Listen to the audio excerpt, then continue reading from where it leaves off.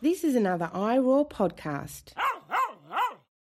We often think about violence as a harmful practice or relation. So somebody takes a knife and cuts me, that's violence. But we miss that actually what is violence is something else that is tied up with the tools of violence, which is the experience of a radically non-consensual act. That is often what violence is.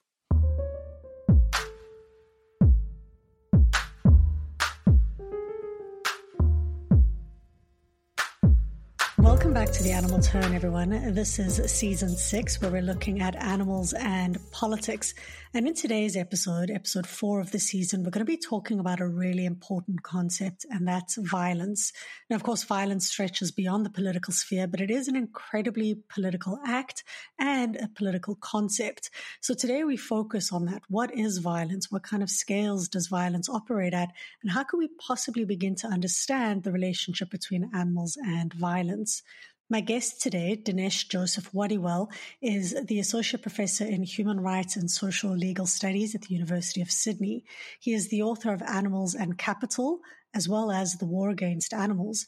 And he co-edited with Matthew Trulu Foucault and Animals. Now, we talk about all three of these books at different points in the interview today. Primarily, we focus on The War Against Animals. And towards the end of the interview, we touch a little bit on Foucault and Animals, as well as Dinesh's just recently published Animals and Capital. They're all brilliant works and they sound super fascinating. He also co-edited Animals in the Anthropocene, Critical Perspectives on Non-Human Futures. He's a member of the Multi-Species Justice Research Group at the University of Sydney and chair of the Australasian Animal Studies Association. If you haven't heard about this association, I encourage you to go and check them out. They provide a lot of resources and opportunities for young graduates and graduate students. I myself am a member, and I'm a proud member of this organization. We talk a little bit about it at the beginning of the interview, and if it sounds of interest to you, definitely go and check it out. There are links to it in the show notes. In addition to all of this, Dinesh is also a disability rights researcher and has recently been part of a team of researchers who have produced reports on the Australasian Royal Commission into Violence, Abuse, Neglect and Exploitation of People with Disability on Forced Restraints and Seclusion and Complaints Processes. It's a big mouthful, but in essence, he's done a lot of work on disability studies. And he is a fascinating scholar who's thought deeply about power relations, as well as about a variety of different ways in which violence operates. It's a theoretically dense conversation we have today, but it's an important conversation. And I think something that Dinesh does throughout the interview is say that we have to call things what they are. And if it's a violent act or if it's an act of domination, we need to be able to communicate that. So this is why scholars have to focus on practices that involve violence. So I hope you enjoy the episode today. Hi, Dinesh. Welcome to the Animal Tone podcast. Lovely to be here, Claudia. Fantastic having you with us today. And I know you're calling all the way from Sydney, right? You said you're in Sydney? Yes, I'm in Sydney at the moment. Awesome. I've never been to Australia. I do have some friends in New Zealand and I plan to visit one day soon. But I'm really delighted to have you on the show today to talk about what's a really important concept and one that's come up often throughout the show, but perhaps hasn't had significant attention paid to it in terms of what it is, and that's violence. So I'm hoping that today we can talk about what is violence, and more importantly, why is it important to think about violence in relation to animals and politics, because that's the theme of the season today. But before we get into that, let's learn a little bit about you. You've done a lot of work in animal studies. You've done a lot of theoretical work. How did you come to be involved in animal studies? And maybe you can also tell us a little bit about the Australasian Animal Studies Association. Yeah, I'd be happy to. So I'm an associate professor at the University of Sydney. I've been at the University of Sydney for about 12 years. I'm a little bit of an unconventional academic, in that I did a PhD in the late 90s, early 2000s. I submitted in 2005, but I didn't immediately go to work as an academic. In fact, I didn't really intend to become an academic. I was doing a lot of work in the not-for-profit social justice sector, largely doing work around anti-poverty and disability rights. Around 2009, 2010, I decided to transition to academia. And part of that reason was that I was writing a book, which the book happened to be The War Against Animals. I didn't have time to finish the book while I was, at that time, the CEO of a not-for-profit organisation. So I decided to make the switch to become an academic, and luckily got a job at the University of Sydney. In terms of how I got to write about animals, that was also a little bit of a mistake or an accident. I trained as a political theorist. I was largely interested in contemporary European political theory and interested in the way that sovereignty had evolved in nation states and its relationship to violence. As part of my PhD, I spent a lot of time looking at relations of power and how contemporary states use violence to achieve domination or relations of power. And as part of that, I spent a lot of time looking at torture and its practice in the 20th century and beyond. In the midst of writing that, I started to think about animals. On a personal level, I had stopped eating meat for a long time. And in the back of my mind, I kept thinking that these theories of power and theories of violence that I was looking at were very applicable to how we treated animals. Yet in much of the mainstream animal rights theory I saw around me, I didn't see these accounts using these tools from political theory. So that's how I became very interested in that space and how I ended up writing about animals.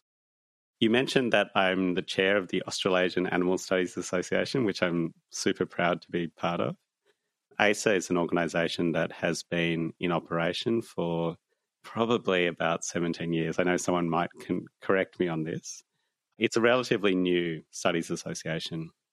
It has grown into, I think, one of the most unique scholarly associations of its kind in the world. And I confidently say probably the most dynamic and largest animal studies association globally. There's a number of really important animal studies associations, but what marks ASA out as different from other associations is that we have members. So anybody can join. And I think we have close to 200 members now. Many of them are concentrated in the Australasian region, so Australia and New Zealand. However, we increasingly have a global membership. So we increasingly have lots of scholars from around the world as part of the association. And that's made it very rich, very dynamic. We're not-for-profit, so all the work that's done by ASA is donated and lots of people give up time. But we've grown more and more active. And I guess when COVID hit in 2020, we were really worried that, like many other associations and institutions, that we would suffer. But we actually went the other way.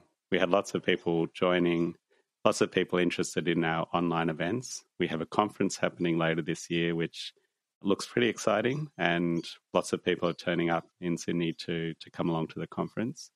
So I'm really pleased to be part of the association. It's an honour to be the chair, and we're looking forward to continuing to do some amazing work in coming years.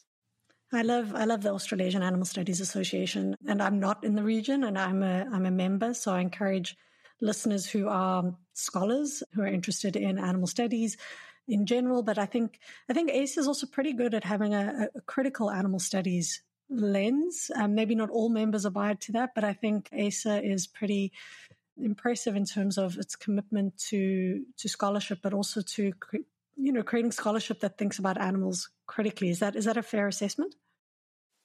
I think it is, and I think it's maybe it's a relationship, or it's something that has been shaped by the way that animal studies itself has changed in the last 5 to 10 years. I think when I initially joined ASA, it was much more diverse in the sense that you had animal welfareists on one side and animal rights people on one side, and a range of different people doing different stuff. But I think that association, the ASA, and animal studies itself, I think has changed a lot as a result of critical animal studies. So that some of the things that I think happened 10 or 15 years ago in the discipline no longer happen because of the strong work of critical animal studies scholars. And it's very hard to be doing animal studies and not pay attention to that work.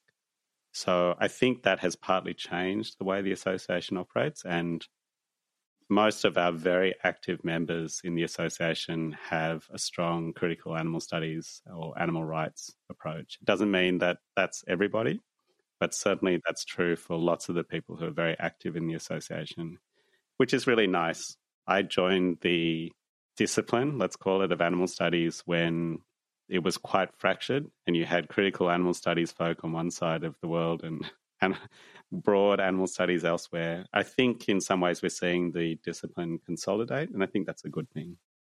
Yeah, it's exciting.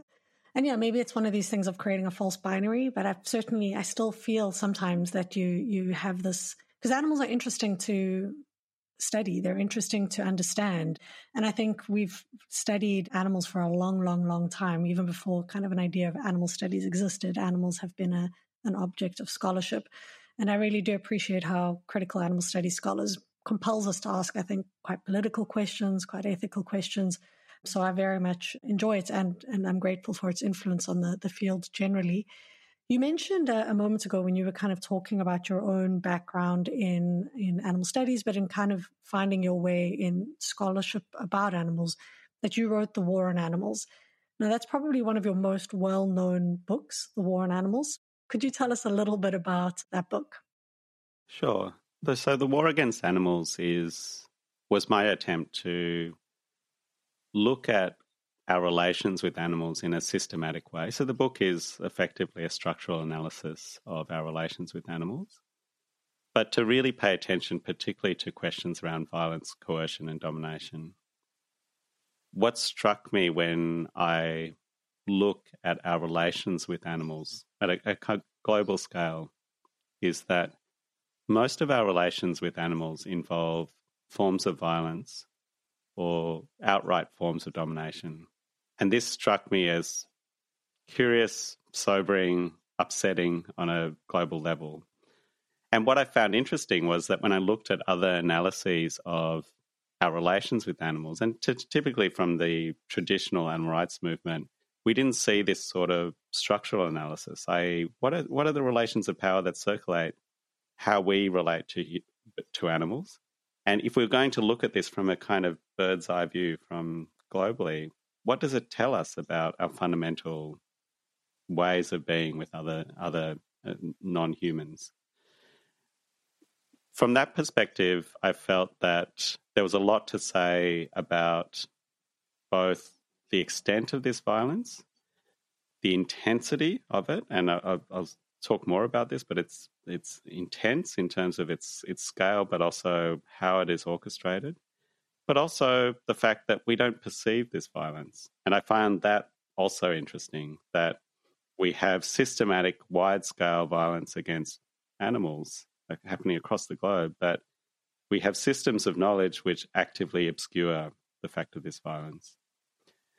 The book aims to just lay out the reality of this. And one of the findings of the book, which is in the title, is that one way we might describe this systematic violence against animals is to use the word war.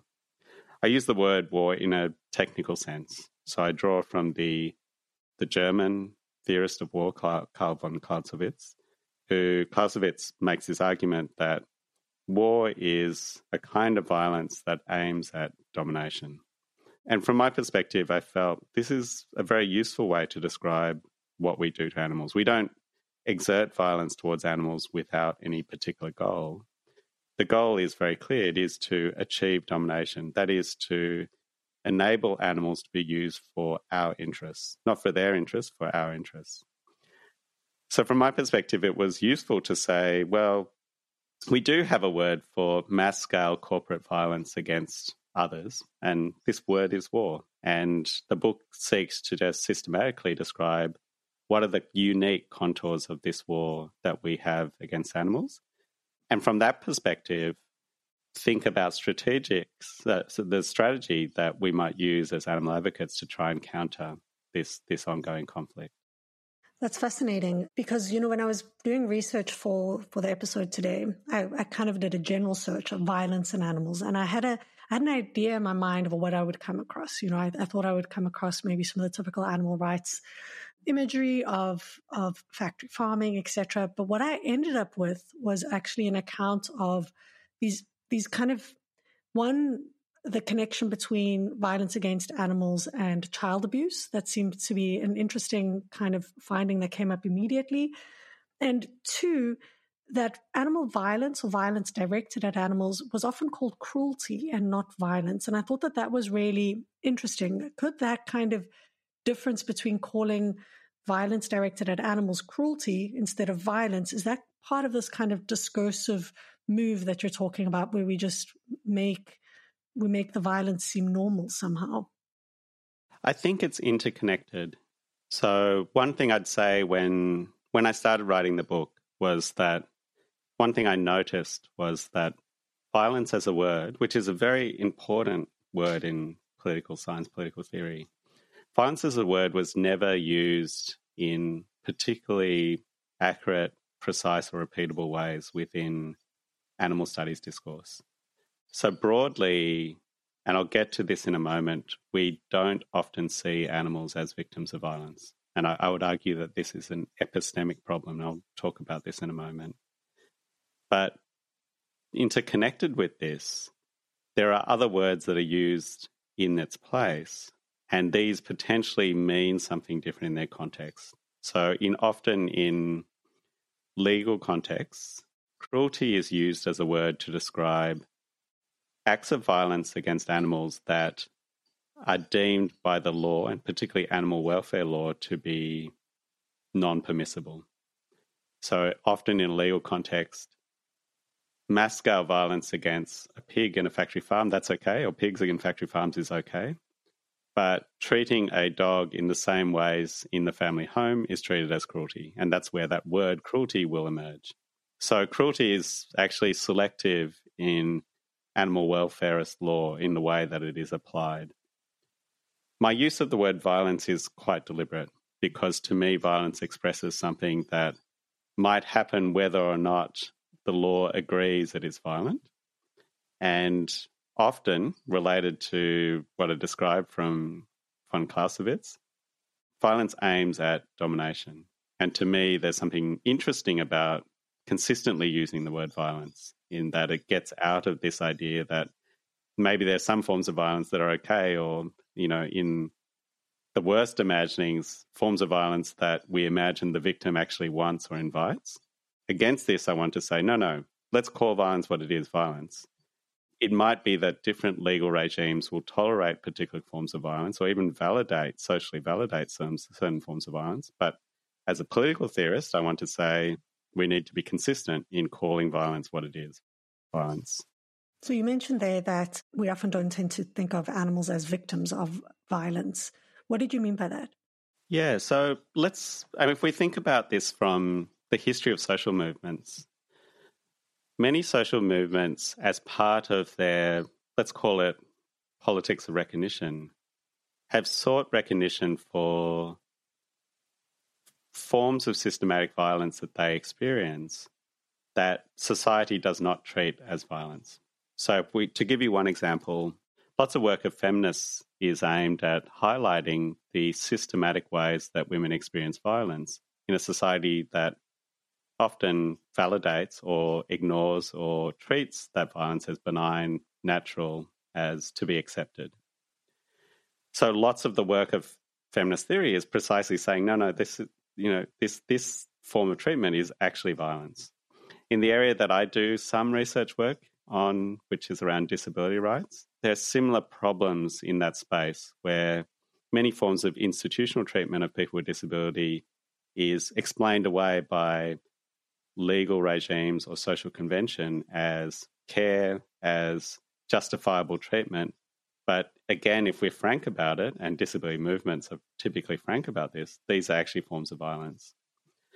What we notice here is that one of the strategies of violence is to treat the object of violence as an object who cannot be violated. So this almost is one of the ruses of violence, the way that violence works, is to construct the object of violence as a subject who cannot experience violence, and therefore erase the fact of this violence as a strategy.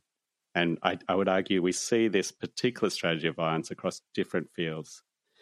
In the space of animals, of course, this is standard. I think it's routinely standard that the law, social institutions, social conventions and cultures will imagine that animals do not or cannot experience violence. And even at its worst, will visibly see animals experiencing violence, but register this as something else, as not violence. It is for this reason that I think epistemology is important to consider. So in The War Against Animals, I describe 3 different ways to think about violence. One example of violence I would call individual or intersubjective. So if one individual punches another, this would be an example of an intersubjective form of violence, so an act of violence against another person that reflects, might reflect harm or might reflect an act of a non-consensual act. A different form of violence would be something that would be structural or institutional. So where a set of institutions collaborate to reproduce violence, whether it's physical, mental, psychological, whatever it is. Here, the individual is less in the focus, but institutions, practices, collectivized and systematically work against an individual or groups of individuals. But the third level of violence I describe in the book, which I think is very important when we think about animals, is epistemic. So when I refer to epistemic, I'm talking about our knowledge systems. Our knowledge systems allow us to look at the world in particular ways and to see individuals as either full rights-bearing individuals or some sort of entity that lacks those rights and dignity. We know that a kind of hierarchical anthropocentrism dominates our society, where most animals are treated as beings who are not granted full recognition. And of course, this means that these individuals can be subject to forms of violence, and we don't see them as experiencing violence or as subjects of violence. Here again, we see this trick of violence or the strategy of violence, which is often, as I said, to systematically construct the object of violence as somebody who cannot be violated. And I think we see this directly in play in lots of different spheres of our treatment of animals. So one extreme example is something I talk about in the book is the pictures you see in butcher shops. So some of the most horrific ones are a smiling cow with a knife in their hand cutting their own body. And this to me illustrates a kind of the full extent of the epistemic erasure of the reality of the animal as a subject of violence. In this case, the animal is actively participating and enjoying violence against themselves. And I've taken an extreme example, but we actually see lots of different examples of this. So animal agriculture producers, while subjecting billions of animals to what I would describe as a living hell, will actively say that these animals are cared for, that they even maybe want this form of treatment, that we cannot imagine a better form of life than what we give these animals. And that to me is an example of this epistemic erasure. That erasure, of course, removes from sight the fact that we actually have billions of targets of violence, or maybe billions of victims of violence that have been placed in those facilities through human interests. And to me, that stepping away from the epistemic violence is actually one of the hardest things to do because it's deeply ingrained in our cultures and ways of looking. But when we do so, of course, we start to get closer to the truth of the relations of power before us, and they're confronting, right? And that's partly why I called the book The War Against Animals. It is intended to highlight what I think is a confronting reality that we have in our midst.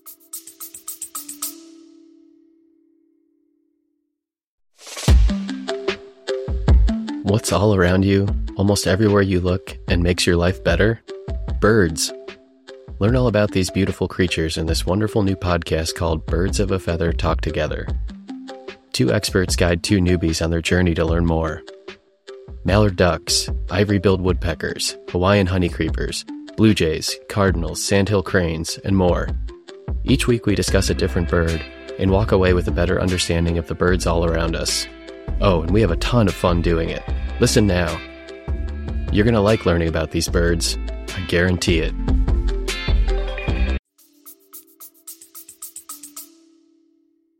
So you mentioned now there are kind of three, I guess, almost scales of violence. And I would assume that they're interconnected, right? The interpersonal violence that you can have.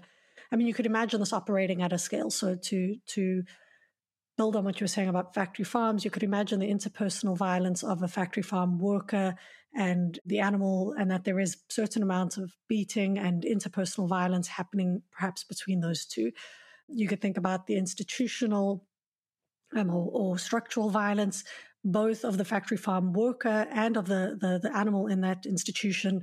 Oftentimes, factory farm workers are subjected to a whole host of structural violences that put them in a factory farm setting in the first place as workers, and animals are subjected to breeding programs, to a whole host of profit motives that get them there, and that's part of this kind of structural idea.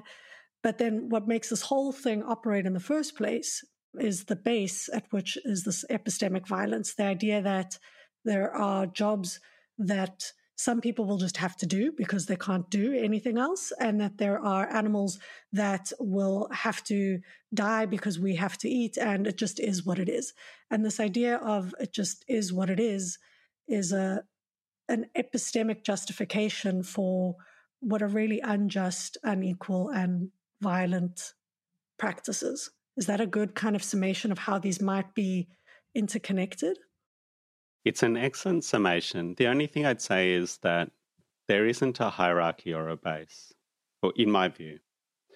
I would actually argue that we need to see it as something like a circle, in that one sphere of activity feeds the other, and goes around in a circle.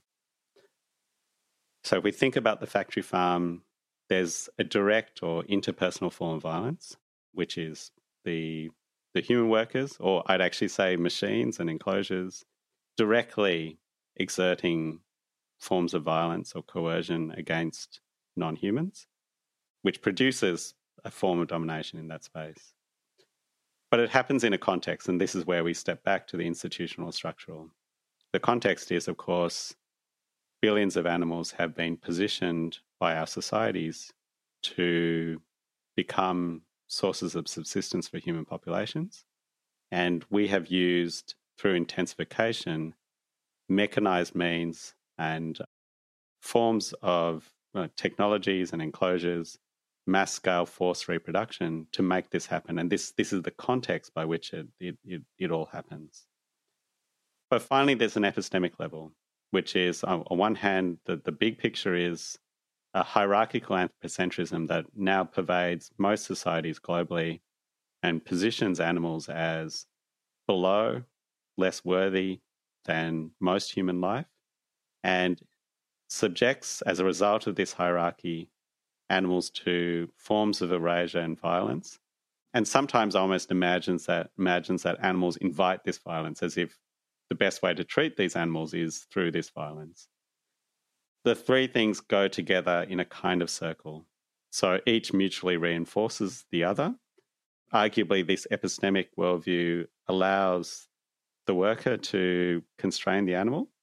And of course, there's lots of accounts of workers resisting or feeling not okay about having to be the ones that do this. But remember, they are just cogs in a larger machine, which is the institutions or the structures that reproduce this.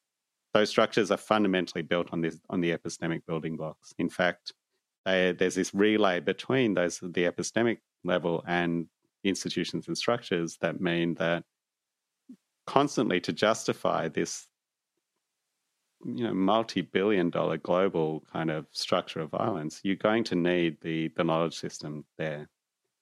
So I would argue that we're not talking about a base and superstructure in a Marxist sense, or a hierarchy, that it is actually a circle, and each mutually reinforces each other. From my perspective, the reason why I think this is important is that we can't just attack one part of the story. If we want change, in my view, we need to be constantly aware of the three levels. And so, and people who follow my work will know that I would argue that each of those offers opportunities that allows us to make change, but we need to keep the others in view. So, I'm very much in favour of animal advocates, for example, working with trade unions in animal agriculture. But we have to keep in mind the realities of the structure. This is a large-scale capitalist industry driven by profit that is interlocked into our economies and apparently locked into planetary survival for the humans. But also this epistemic level that our knowledge systems have to change if we want change. And the changing knowledge systems is huge work, right? So we'll need to be operating at all those levels if we want change. Sometimes I think this is where some of the challenges with animal welfare versus animal rights emerges, right? Because you'll have a focus on improving, I guess, what are some of the physical violences that animals face in these settings without necessarily challenging that knowledge violence. And you might view, and perhaps this is part of what you're saying, maybe there is a move where as you reduce the physical violence, you're contributing to reduction in epistemic violence. But my gut tells me that sometimes if we make the physical violence seem more palatable, that we might be entrenching or deepening some of the epistemic violences. I think that's spot on. And I would certainly make the same argument that much of the innovation in animal welfare, unfortunately, by the way, I don't necessarily buy into the hard division between animal welfare and animal rights, because it might be that there are forms of animal welfare reforms that help us towards the goal of, let's call it, liberation of animals. These might be welfare reforms that operate on both the intersubjective and the epistemic line and seek to reform industries, right? But I would argue that certainly lots of the forms of animal welfare reforms that we've seen have actually worked in concert with actually some of the forces that we see that maintain the domination of animals. So capitalism will find ways to make this industry more palatable. You'll find ways to speed production and reduce friction. And sometimes some animal welfare reforms do precisely this work. They assist to make capitalism or capitalist animal agriculture more effective. So maybe to give you one example that I discuss in both The War Against Animals, but I talk about in later work, including the book that is about to come out, Animals and Capital. One example is the curved corral that was developed for slaughterhouses. So in many slaughterhouses, traditionally, you had a straight chute that led to the stun gun. And for some animals who perceived what was going to happen, they would balk and stop, and this would create an inefficiency in production. The curved corral was developed to supposedly as a welfare measure to reduce distress for animals by introducing this gentle curve that hid from sight the final destination. No surprise, this spared production, and animal welfareists will say, oh, this is a good thing that we introduced this. But of course, it didn't do anything to change the epistemic structure. It didn't do anything to change individual actions. All it did was actually speed production and make it more efficient, and I would say increase or complete the domination of animals used in those facilities who were otherwise resisting the violence that was being imposed upon them. So here I think this is an example of the way that animal welfare could be used in ways that actually don't change any situation. But I wouldn't take a strong stance and say, therefore, no animal welfare reforms are capable of radical change. I actually think maybe there are, and maybe we need to be thinking, if we're thinking along those different levels, maybe there are ways we can imagine apparently modest reforms starting to do work in challenging hierarchical anthropocentrism, challenging the way that individual forms of violence happen, and also challenging the structure. I really appreciate your nuance, because sometimes we, including myself, tend to speak in this or that kind of ways. It's this way or it's that way. But I mean, things are often messier than that and require different kinds of interventions and deep thought about what interventions mean. And as you kind of said, thinking across these three levels, holding that intention. And I appreciated what you said there about the curved shoot. Oftentimes people think, okay, well, we're reducing the anxiety of the animal who's approaching their impending death. At least they're not anxious about that. But maybe removing that anxiety or the choice to resist is, like you say, another form of domination. It's removing their ability to choose, even that small option of choosing to resist in that moment. You've mentioned now a couple of times domination. And obviously domination has a pretty intimate relationship with violence. What do you mean when you say domination? When I say domination, I mean a relationship, typically a one-sided or unilateral relationship, where one party seeks to achieve almost universally their own interests over another party. So typically, like if we think about war, one goal of war is to subdue an enemy party and make that party conform to the interests of the victor. We see on an interpersonal level domination happening in different ways. And I would say that, for example, I think lots of feminist theory, particularly the radical feminist tradition, theorized domination and pointed out that at the center of patriarchal relations were relations of domination, i.e., the violence that women experience, or in a gendered system, the violence that's inherent to the gendered system, reproduce particular relations that maintained the domination of men over women. So to me, this is a very useful description of how power relations can form within societies. It's also useful because it highlights the role of violence and coercion in producing states of domination. So in my view, violence and coercion in many cases don't just happen as accidents. The goal is to create a state of domination.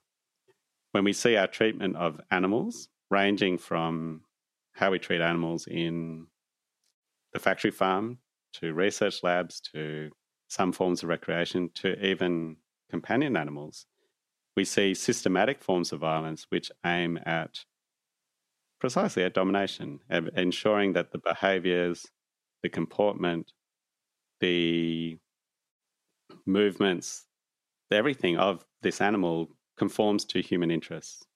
So in the war against animals, I talk a bit about companion animals, which it's hard to talk about because, of course, many of us are engaged in relations with companion animals. But to me, as a political theorist, it's important to pay attention to the frank relations of power that circulate what happens with companion animals.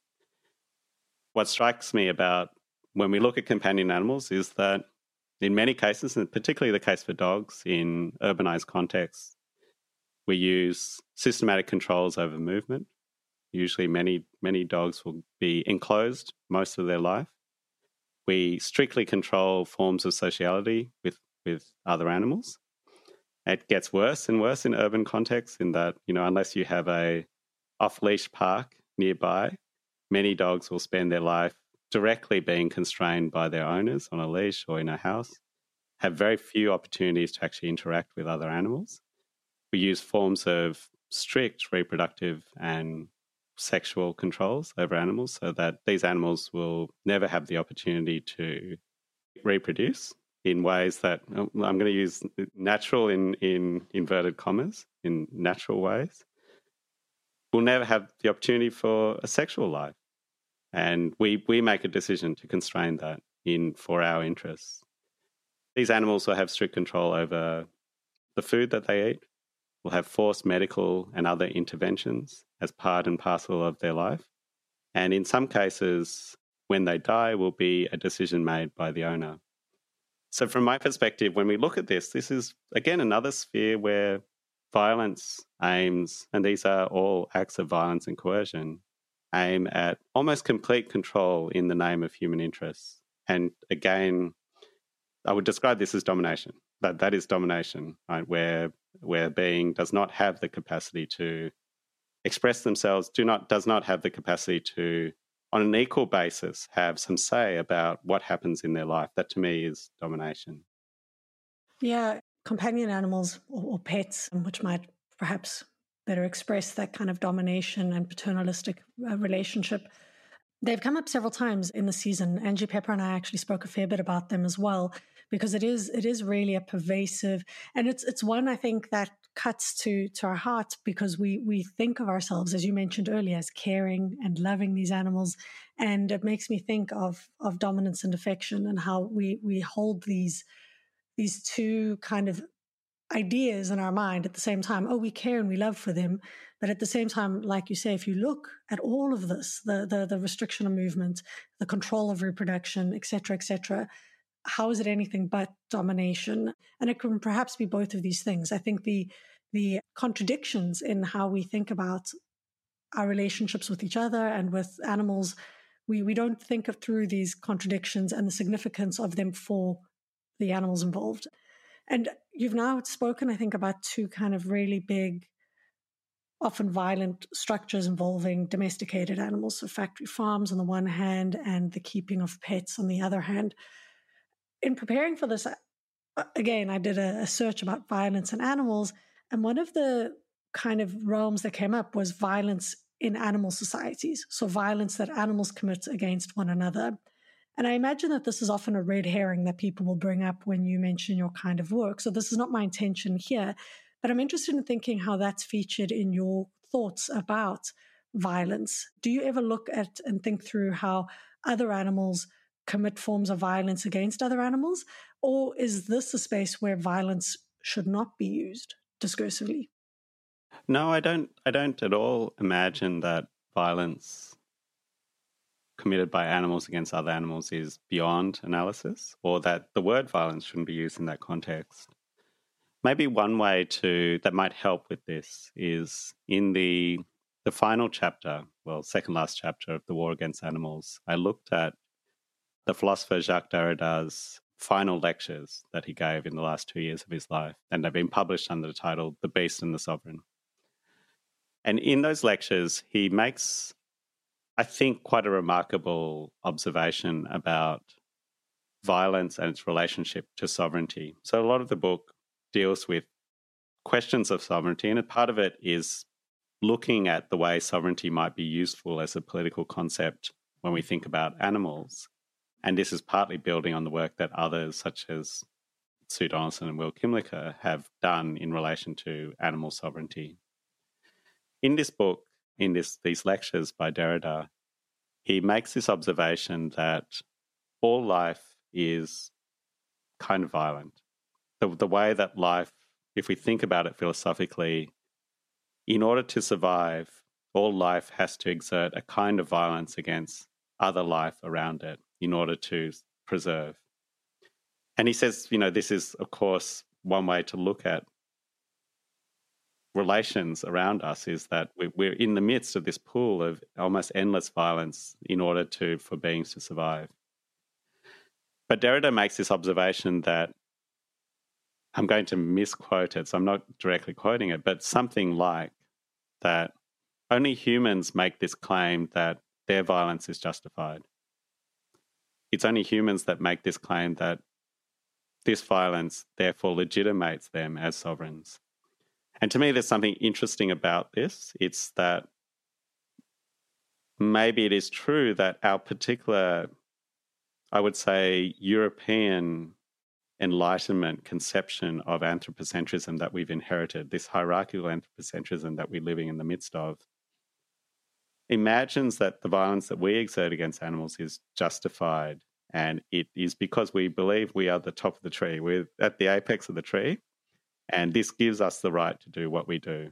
And maybe this singular arrogance is quite unique to us. So I just say that I don't write a lot about violence in the wild or in nature, but I just say that I think there's something interesting about how the hierarchical anthropocentrism we have is tied to the kind of legitimization and veneration of the violence that we do that we perform against animals as effectively enshrining ourselves at the top of the tree as the apex predator, if you like. And this is maybe one way to look at this, is that we're partly attacking this idea, this conceptualization, the way that, because this hierarchical anthropocentrism that we are in the midst of isn't just about the pernicious effects this has on our relations with animals. It's actually about the planet, right? I mean, if we were going to understand anthropogenic climate change, this hierarchical anthropocentrism precisely describes an attitude to the planet which would willingly take a wrecking ball to the planetary system so that we survive, that we can make money, do whatever it is that we want to do to meet our own interests. So to me, there's something interesting in unpacking that, and maybe also noticing that we don't have other species running around claiming that they're superior and devastating the planet, and it's us, right? So to me, there's something interesting in unpacking that and pointing out maybe there is something unique about what we're doing to animals. The second observation I'd make is that, and you're right, that it's a bit of a red herring argument, and people have made that argument to me. Just because violence might happen in animal communities doesn't mean that we need to use systematic violence. So I would say that all animals, all beings have their own cultures. We have to accept that our culture is one based upon mass-scale violence, not just against animals, but against the planet, right, against nature itself. And it's not an accident that we've arrived at this place. There are many cultures historically and still today that maintain very different relationships with the planet. But there's something about our mainstay relations which is, as I'd say, utterly pernicious, and we need to change, or we and maybe many species or many beings on the planet will not be able to survive unless we make these changes. There's also just a final thing I'd say, which is about violence itself as its relationship to justice. For whatever reason, we've arrived at a point in large-scale cultures where I think for good reason we're intolerant towards the idea of violence as a necessary part of relations with others. It doesn't mean that, again, and when I say that, I'm aware of the hypocrisies, right? I mean, we say that we don't want violence in our life, but if you ask feminist theorists, they'll tell you that violence is everywhere and structures relations between men and women or underpins the gender system. If you look at some of my older work around the practice of torture globally, there's lots of theorists of torture who say that from the 20th century on, we see an explosion in the use of torture that maybe is unprecedented in human history. But I'd also say we have narratives that problematize violence in a way that we've never seen before, that maybe are historically without precedent. And it means that justice is in part about reducing or completely eliminating violence from our everyday affairs. And to me, there's something positive about this frame for thinking about animals, because to me, actually, lots of the goals of animal advocacy, maybe even if they're naive goals, are about eliminating violence against animals. That's precisely what we're trying to do. And I don't, just as we would sign a treaty that says we should eliminate violence against women or people with disability, I similarly think we should be making the argument very clearly that what our goal is to eliminate violence against animals. And what I mean by that is the direct and maybe some forms of indirect violence that human societies perpetrate against non-human animals as part of what we do. I think what you say is exactly right, that we need to look at our own house a little bit first.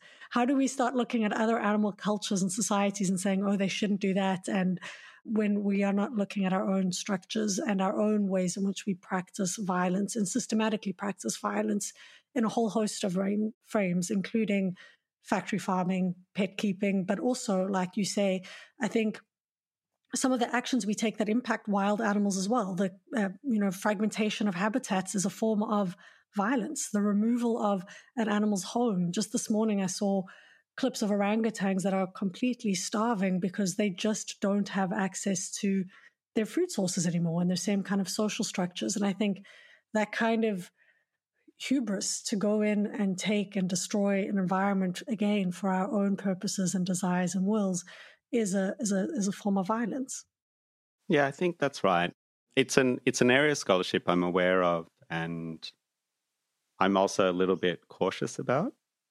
That said, I think there are some, important and thoughtful thinkers in the space. And someone like Oscar Horta, who I really admire his work, who I think makes a valid point in that he makes the argument that we treat nature as kind of off bounds for justice thinking, and I think there's no reason to imagine that nature is outside of what we imagine as a space of justice, and that this may modestly shape how we respond to nature. So one example that Horta gives is that in a situation of mass humanitarian disaster, we've seen this with the global wildfires, for example, maybe it's reasonable for us to be taking into consideration what is happening to animals in nature and responding, right? Just as we would respond to humans in distress. And to me, that's a really obvious suggestion, and it starts to work against this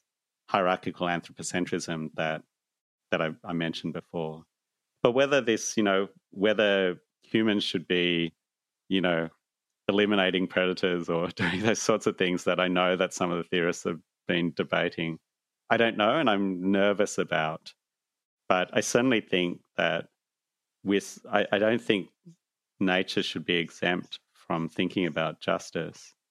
And I don't necessarily think that we shouldn't intervene into natural systems because we're already doing it anyway. And I think Oscar Horta makes this argument anyway. All that said, as you note, we've got a lot of stuff to do in our own house. And even just producing a consistent approach for how we direct our own force, violence, coercion towards animals, we've got a long way to go. So I guess for me, that's the priority. It's the priority of my work. So I acknowledge that some of these debates are potentially intellectually interesting and they might help to shape or challenge this sort of hierarchical anthropocentrism that we've inherited. And I think it speaks to perhaps some of the, thinking through the epistemic violences. What you gave there is the kind of humanitarian offering. I think the fact that we don't have maybe universal ideas on how we respond to animals in face of massive environmental disasters, I think that's a massive oversight of international relations. And it points to, again, how they're absent in our views as individuals and as beings that require attention. So I think that that's a really beautiful example. So just as perhaps a little bit of an overview, I know at the beginning you spoke now about there are almost different scales of violence. You've got interpersonal violence, institutional and structural violence, but also epistemological or epistemic violence. You've got different types of violence. You've got physical violence. We didn't really speak much about it today, but there's forms of, sexual violence. There's psychological violence. There's a whole host of different violences that both humans and animals can experience. But one that we've looked at, I think, a fair bit in today's episode is kind of the banal violence, the violence that we're willing to just accept as being normal and, like you say in scare quotes, natural. So violence is clearly an extremely complicated and complex concept. But before I give you an opportunity to read your quotes, I just want to bring this back to the theme of politics. Why is having this kind of understanding of the scales of violence, the different forms of violence, why is this important when talking about animals and politics? That's a great question. I think it is because violence is a fundamental building block of political theory. So it's an important concept within political theory. And I would say it's largely been under-theorized in the animal space. So because this word hasn't been used, and if we read the kind of early animal rights work from animal ethics, largely this word does not appear, it is not used.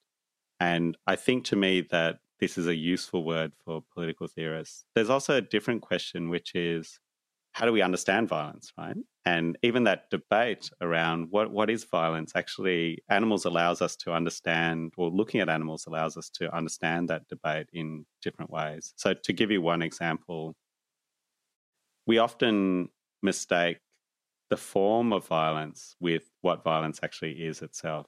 So to make that clearer, we often think about violence as a harmful practice or relation. So somebody takes a knife and cuts me, that's violence. But we miss that actually what is violence is something else that is tied up with the tools of violence, which is the experience of a radically non-consensual act. That is often what violence is.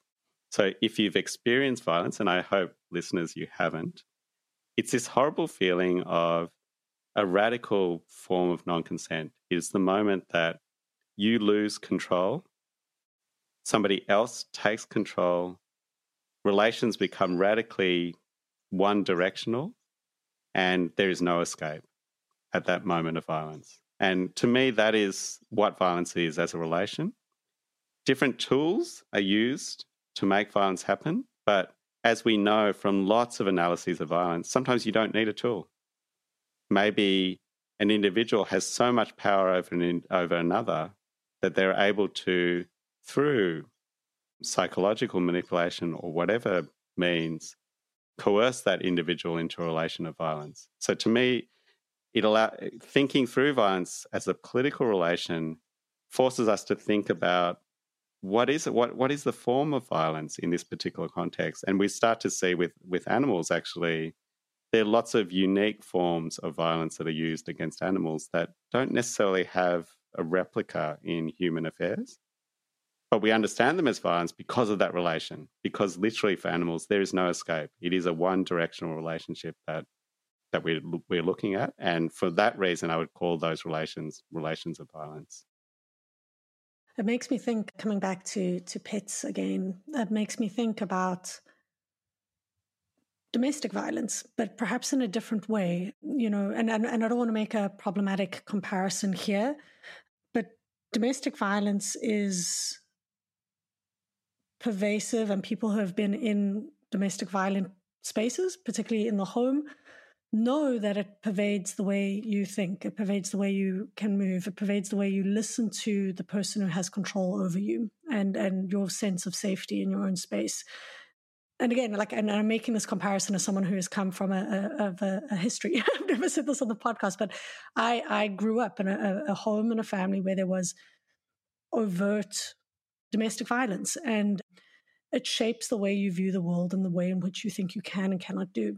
And just what you said there is bringing animals in makes me think about pet keeping and domestic violence in a new way. And even just creating that juxtaposition, whether it's a fair juxtaposition, whether it's an ethical juxtaposition, suspending those questions for a moment, just juxtaposing them makes me think about pet keeping and the structural violences of pet keeping in a very different way, perhaps because I'm able to relate to it in a personal way. So I think what you're saying is exactly right, that the more we look at animals and take seriously the violences that they face, call a spade, as you've kind of been saying, let's call it what it is, the more I think we can take seriously and respond in ways that are more ethical, maybe not perfect, but are ethical and thoughtful at the very least.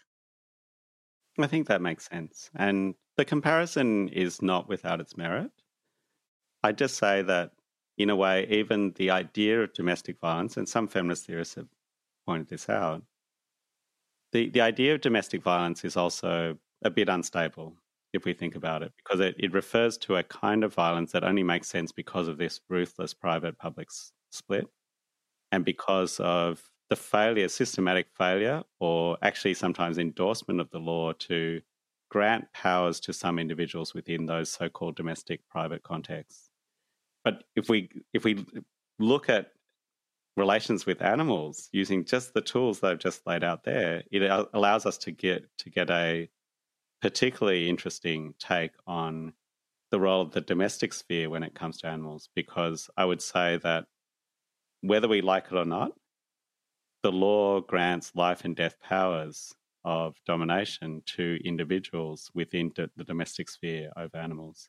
Now, lots of those animals have comparatively reasonable lives and sometimes wonderful lives. I say that as well, knowing that lots of I've known lots of fantastic animal rights activists who've rescued animals and given them amazing lives, right? So I don't mean to take away from that work. But we have to acknowledge that actually the law and society have produced the domestic context as a site of containment and coercion and granted individuals, human individuals within that space, sometimes quite absolute powers of life and death over those beings in that space. And again, I'm not saying that, I'm not even putting an ethical gloss on these questions, because in some cases, this might be the best life this animal may have in relative terms. But from a standpoint as a political theorist, we need to be frank about this is what's going on here, right? And pointing to the structural dimensions, I think there is something to be said about, an animal who's in a shelter who will die regardless, if they're not in your home. And these are fraught and difficult, but speaking to what structures allow this in the first place, what structures have animals in shelters in the first place, breeding programs, etc., we need to talk to. And so often in this conversation about, I think, animals in the home, we focus on, dogs or cats. But I think sometimes the forms of violence that you're speaking about here can be made even more apparent if we focus on other animals, such as fish. I think fish in the home experience an intense amount of violence. You see fish in pet stores being sold, and there's a single fish. These are often really social animals, a single fish in a single tiny little plastic glass that hasn't been washed. And then they come home and they get put in a tiny little bowl or a fish tank with an artificial environment. And if they die or the people don't want them anymore, they just get flushed down the toilet. And of course, there are variances to what I'm saying, but I think the kind of lack of thought that comes with animals such as fish points directly to what you're saying here in terms of epistemic violence. And I think fish feel this in many ways because of maybe some sort of mammal bias, that we're not as attuned to understanding the ways in which fish experience pain or the ways in which fish need stimulating lives. So yeah, I just wanted to flag that there. That so often we think of animals in the home as being cats and dogs, but there are a whole host of animals in the home that experience a variety of different interventions into their lives. No, I think that's spot on, and it relates to the epistemic dimension, as you say, and something I do a fair bit of work on fish, and a point that I've made is that there's something curious about the fact that we kill and use more fish than any other being on the planet, yet animal rights theory itself has had so little to say about that treatment. So to me, there's something interesting. Animal welfare and animal rights theory had so little to say about this. So this tells us the deep epistemic effect of the way that we've hierarchized certain animals that matter, and also treated some animals as almost being impervious to being the status of a victim of violence. Yeah, that comes exactly back to what you were saying earlier about them being objectified. I think fish are so often objectified in almost complete ways, where because they seem so different to us. And I think these conversations are happening more and more. I think these conversations are happening now with regards to octopuses, octopi, but they're almost a charismatic animal in some ways. I think people really appreciate the complexity of octopi. But a goldfish, you look at the kind of history of domestication, or what David Nibet would call domesticration, I think, which is a really useful concept for thinking about the violence of domestication and domestication practices.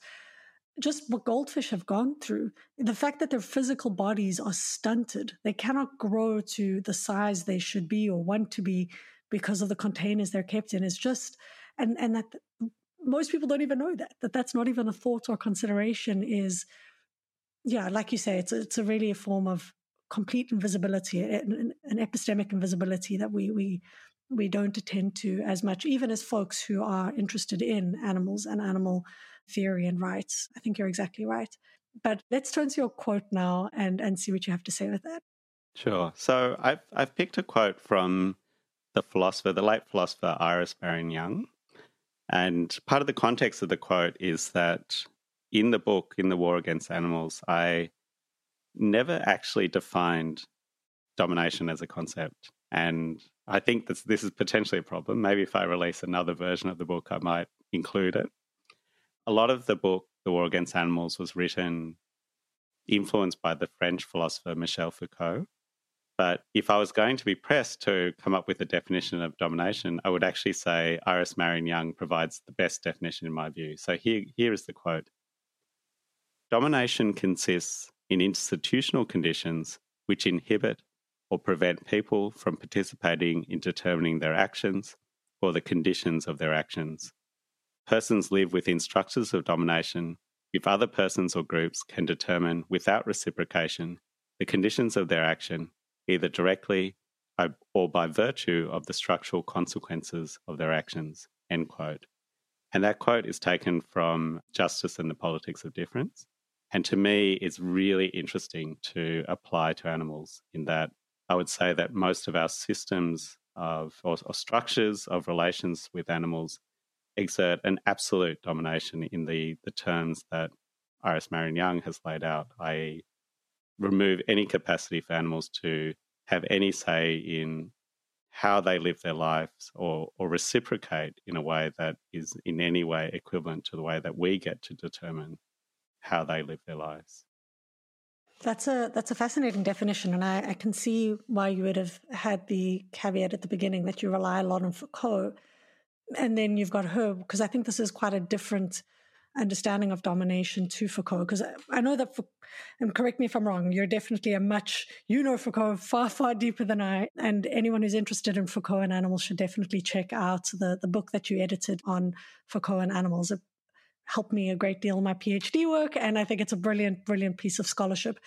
But so correct me if I'm wrong, but for Foucault, domination is almost where power ends. Domination is when someone has no ability to respond. And for him, there is actually very few instances of domination, because even coming back to the cow and the chute, a cow that's able to resist going to the chute, even that resistance, even if it doesn't end in the outcome that the cow would want, that's a form of power relation. It's a domineering power relation, but it's a form of power relation because the cow can respond. The cow has some form, even a very limited form of resistance available to them.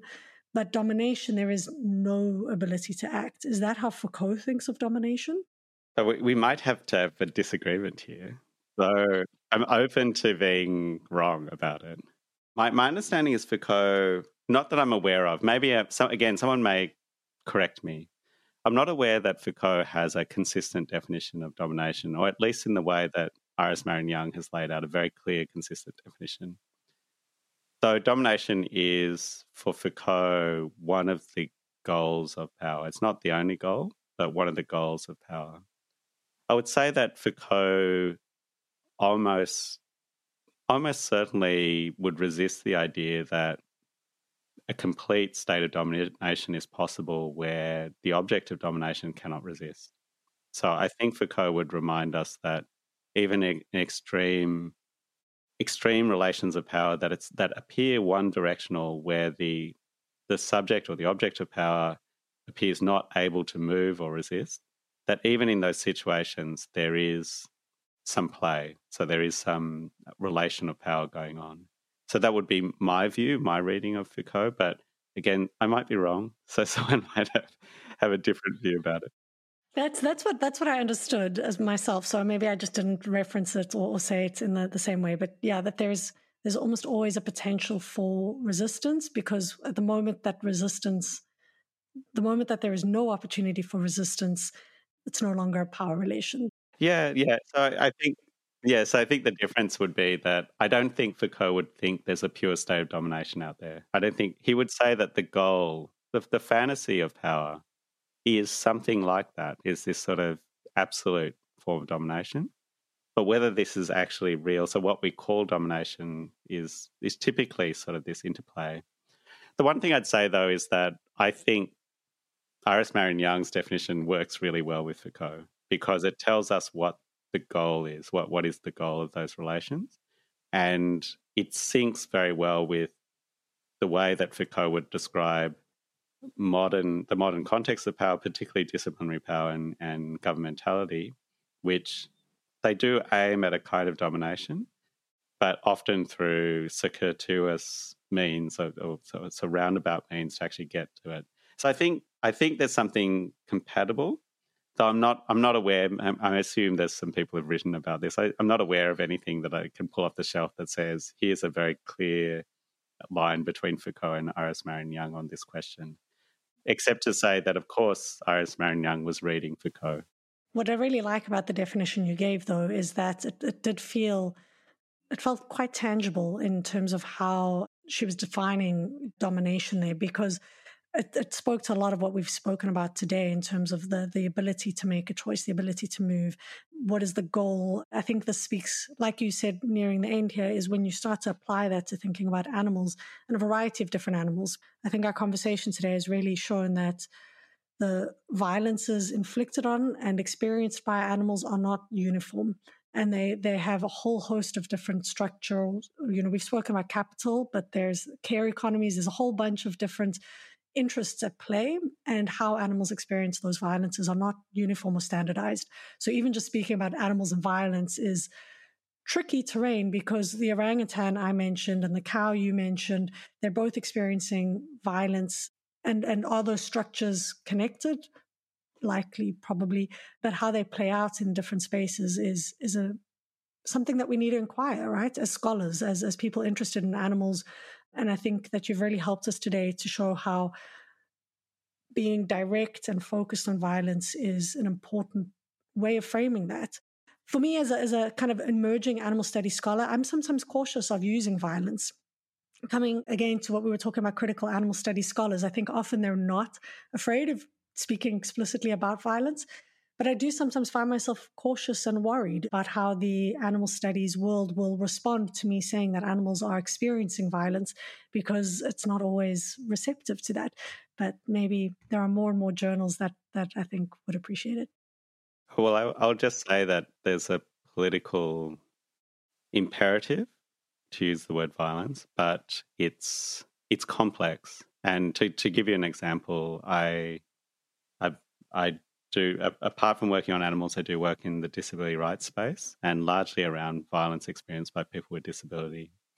And in some of that work, I get a lot of pushback for using the word violence. And the scholars I work with also receive this pushback because there are institutions that would prefer other words, like care, to describe what I would plainly call forms of coercion and violence. This tells us that, of course, what is described as violence is political or ideological, but this also places emphasis on maybe our responsibility to actually use this word when it is called upon to use it. And from my perspective, that's why I've been happy to use the word, although I've also experienced a lot of pushback around that use of the word violence. How would we know if something is not violent? Is there a threat here of seeing everything as violent and then it losing some of its analytical prowess or its powerfulness? I think you've spoken about coercion, ability to respond. I think, when you said that someone being able to completely control you, you've entered the world of violence. But how would you know if something is not violent? Or do we run the risk of just kind of pathologizing everything as being violent? Well, that's potentially a danger, and some have suggested that's a danger. But if we think about it, the first thing we do in a human society, the first thing we do to verify if something is violence is ask the victim of violence, is what you experience violence. Now, I'd say that one of the tensions with violence is that maybe sometimes the victim of violence may not be able to tell you that they've experienced violence. Right? So this is always a problem, and we have to deal with that problem. However, you might say to me, well, animals can't tell us that they're experiencing violence. Part of my work is to highlight that actually lots of the ways that we treat animals and some of the technologies we use to engage with animals reveal that we're well aware that animals would prefer not to have these relations. So lots of my work on resistance and the development of technologies by animal agriculture to deal with the resistance of animals tells us directly when we look at those instruments that animals would prefer not to engage in the ways that we would like them to engage. So I gave that example of the curved corral. The development of the curved corral tells us directly that animals did not want to walk up the chute to get killed. It tells us quite directly.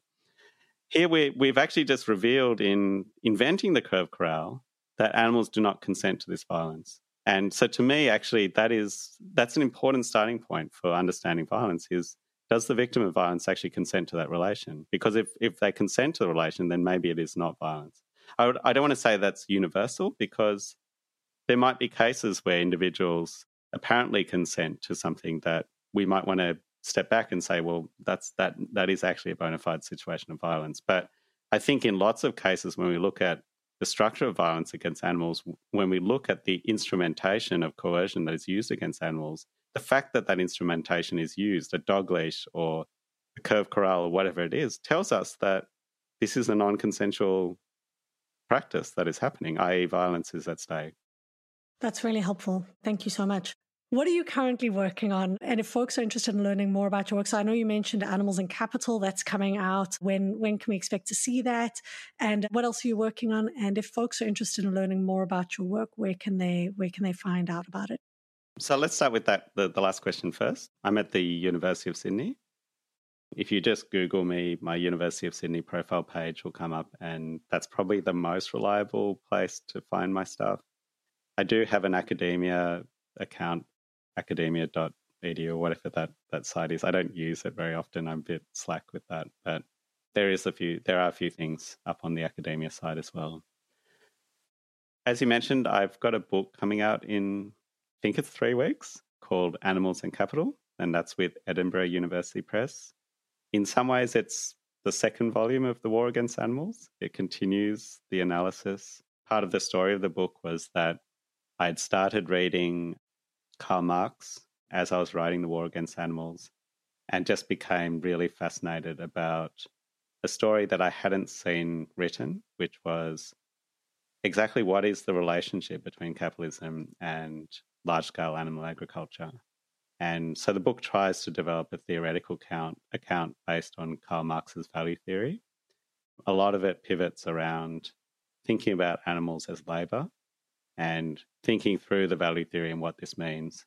The book isn't a work of political economy primarily. It remains a work of political theory, and that's because, from my perspective, if we were going to understand the peculiar relations of coercion and violence that animals experience, it is almost like the collision or handshake between that hierarchical anthropocentrism I mentioned and capitalism. The two forces coming together, I would argue, give us the face of the factory farm. So the book tries to systematically track that. As I said, I've just finished that book. Actually, it took a long time, 10 years, and thankfully it's out there, right? But I've started work on a new project, a new book project, which I'm tentatively calling Animals in the State. And it's, again, addressing a set of problems that I haven't addressed adequately. And this is really interesting. I guess I'm really interested in, where does the state fit into this story? The book is, I'll openly say, is influenced by Catherine McKinnon's book, Towards a Feminist Political Theory of the State, or Towards a Feminist Theory of the State. And part of that influence is the fact that, as advocates, I think we need a more nuanced and sophisticated take on what the state is. How does the state operate? How does it operate to validate and reinforce mass-scale violence against animals? And then, as advocates, how might we use the state knowing this? So that's the goal of the book, is to try and understand that. I'm very much at the beginning stage of the book, but really excited to be doing work on that in coming years. Oh, wow. You do such important work. Dinesh, it's been an absolute delight having you on the show today. I've learned so much. Thank you for being so generous with your time and your ideas. It's been wonderful. It's been really lovely to be part of the show, Claudia. Thank you. And thank you for all the work you've been doing with the podcast. It's amazing.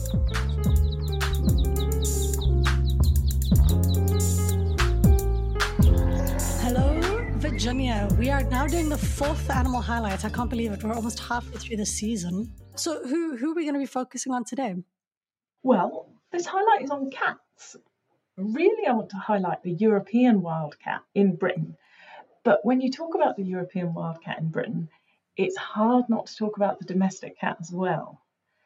As the name suggests, the European wildcat is a wildcat native to Europe.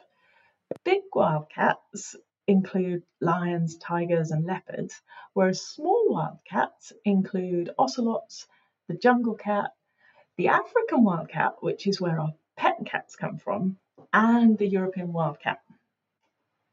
The European wildcat lives across Europe, and they look a lot like a domestic tabby cat. They have black and brown tabby-like markings, and they're only a little bit bigger than your average domestic cat. A lot of work has been done by people like Andrew Kitchener to reliably distinguish European wildcats from domestic cats, including genetic testing and pelage scoring, a technique used to identify cats by looking at their coat markings. Even though the European wildcat and the domestic cat are different species, they can and do interbreed because they've lived in close proximity for thousands of years. Now, often when different species breed, their offspring are infertile, but this isn't true for the European wildcats and domestic cats. Their hybrid offspring are fertile and capable of breeding with each other or with wild or domestic cats. And this is why the difference between wildcats and domestic cats is important. Wildcats aren't threatened across Europe, but in Britain they're critically endangered. And this is both a cause and an effect of hybridisation. Because there are so few wildcats, they have trouble finding other wildcats to mate with. They're much more likely to find a domestic cat. And then, of course, if they do mate, instead of producing wildcat kittens to reinforce the population, they produce hybrid kittens, which, from a conservation point of view at least, are a problem for wildcat conservation because they dilute the wildcat gene pool, pose a further threat in terms of hybridisation, and don't contribute to wildcat conservation. Now, the European wildcat used to be found across Britain, but now they only really survive in small parts of Scotland. So there's a major drive to conserve and restore the population. But this is where we get onto the violence that you've been discussing in this episode. According to the conservation practice involved, restoring wildcats requires two things: captive breeding of wildcats to produce kittens to release into the wild, and control, in scare quotes, of feral domestic cats, which are the domestic cats most likely to breed with wildcats. Let me talk about control of feral cats first. As you discussed with Lauren Van Patter on a previous episode of The Animal Turn, the concept of feral is not value neutral. So even the categorization of cats as feral is a form of violence, since feral has negative connotations. John Sagaster identifies these negative connotations as pestilent undertones. Jacqueline Johnston describes them as creating, I quote, exclusionary narratives that construct feral animals as not belonging and in need of management, end quote. And this is the thing with feral animals. We don't view them as domestic and therefore entitled to our protection, but nor do we view them as wild and worthy of conservation. In fact, we view them as a threat to conservation, especially when they present what we see as a threat to wild species. Now, in Britain, killing domestic cats is extremely unpopular, but feral cats are still managed in violent ways via trap, neuter, vaccinate, release programs. These programs might be familiar to listeners. Feral cats are lured into traps with food, taken to veterinary clinics where they're neutered and vaccinated, and then released back where they were caught. Not only is the whole process highly stressful for the cats, but it's also an example of the kind of forced medical and surgical interventions which Dinesh was talking about. This could be argued through the fact that cats don't consent to the procedure, given that a trap is used as an instrument of violence to orchestrate the whole process. We can also identify the three types of violence which you and Dinesh discussed. So the use of traps and the non-consensual neutering and vaccination of these cats is intersubjective violence, violence against the cats as individuals. The trap, neuter, vaccinate, release program is a form of institutional structural violence against feral cats collectively. And then the classification of cats as feral is a form of epistemic violence which excludes certain kinds of cats from being rights-bearing individuals. Let's compare this with the violence which was perpetrated on wildcats. I mentioned earlier that wildcats in Scotland were involved in captive breeding programs to produce kittens for release. This involves their mating and reproduction being entirely dominated and controlled. You could even say coerced by people. Now, conservationists might argue that these breeding programs are for the benefit of the cats, both individually and as a collective. But what Dinesh was saying was that care and coercion, or violence, can look very similar depending on your perspective. So we might look at the relations, especially the power relations, between humans and wildcats in this situation. Could we consider the cats to be consensually participating in the captive breeding program? Do they have control over the program, over their own bodies and reproduction, or even over their own future? The fact that these cats are in captivity is a form of violence in itself, but like the traps in trap, neuter, vaccinate, release programs, the enclosures they're in also show us that they're not consenting to participation in the breeding program, since if the enclosures were opened, they would undoubtedly leave. European wildcats, unlike the African wildcat, which was the ancestor of our domestic cat, are famously undomesticatable. They're highly anthropophobic and avoid humans as much as possible. It's unlikely that we'd see them voluntarily entering into contact or cooperation with people to undertake this sort of breeding program, even if it's in their interest as a species. So, while conservationists are deeply concerned with species survival and with the welfare of animals in captive breeding programs, the story of the European wildcat illustrates how conservation can sometimes sit at odds with a rights-based framework that privileges the experience of individuals. We can stop and ask what or who the conservation program is serving. Genetics, species, individuals, and what are the ethical implications of all this? Yeah, those are really, really important questions, I think. Yeah, conservation is tricky because I have no doubt that people who are doing conservation care deeply about animals and want to, save entire species and can be frustrated by some of these questions about the ethics of individuals, but they are really important. Was it Marty? I think it was Marty. Or I'm confusing this with the film Madagascar, but there was a giraffe in a zoo who was killed not too long ago. Marius. I was close. Starts with M. Yeah, and he was killed. He was a perfectly healthy giraffe, but was killed because the genetic pool was not appropriate. And I think that really raises some ethical questions, right? And people always think that conservation is through and through an ethical practice. Like it's got a veneer of being, and again, I think it's tricky and it's complicated. But when you start to put in tension the kind of experiences of an individual being trapped, and yeah, I'm happy you brought up Lauren Van Patter's episode there as well, because I don't know, it's somehow like we're trying to suspend evolution. What if feral cats and European wildcats do interbreed and you've got a different species emerging? Like, is it this big travesty? And maybe it is. I don't know. I don't know enough about, but do we really need to be so protective of species boundaries? Well, this is the really interesting question. I mean, conservation historically has been really concerned about preserving species boundaries, which at the end of the day are just a human construct. But hybridization is how new species emerge. And in some cases, we're really happy to embrace those species, like the visont, the European bison, is a hybrid of, I believe, another bison and the aurochs, which is now extinct. But we're quite happy to embrace that one. But we're very concerned about other hybridizations. Particularly, I think where it comes in is where we get hybridizations of a wild species and a domestic species. And the reason that people are particularly concerned about wildcat domestic cat hybridization in Britain is that they think instead of leading to what they call a stable hybrid, like the European bison and the formation of a new species, eventually it'll just lead to the sort of complete extinction of the wildcat genes because there are so few left. They'll just be bred out and out and out, and you end up with a really diluted wildcat gene and basically another domestic cat. And when it comes to at least the bison, I wonder if the reason that hybridized species is more accepted than the emergence of a new hybridized species is because of time. But like you say, there are probably Will this just dilute the European cat population so much so that the whole population goes extinct? Or is this a very unique kind of survival strategy that they're busy employing to continue their genes in some shape or form? Yeah, definitely interesting and challenging.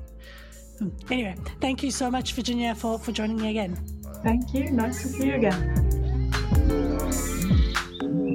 Thank you, as always, to Animals and Philosophy, Politics, Law and Ethics, Apple, for sponsoring this podcast, to Jeremy John for the logo and Gordon Clark for the bed music. This show was sound produced by Christian Mentz, produced by myself, and the animal highlight was done by Virginia Thomas. Thank you so much to all of you for your work. This is The Animal Turn with me, Claudia Hurtenfelder.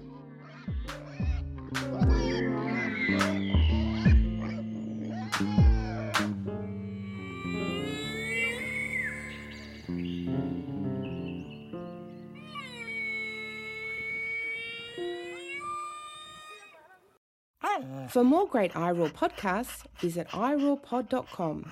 That's IROARPOD.com.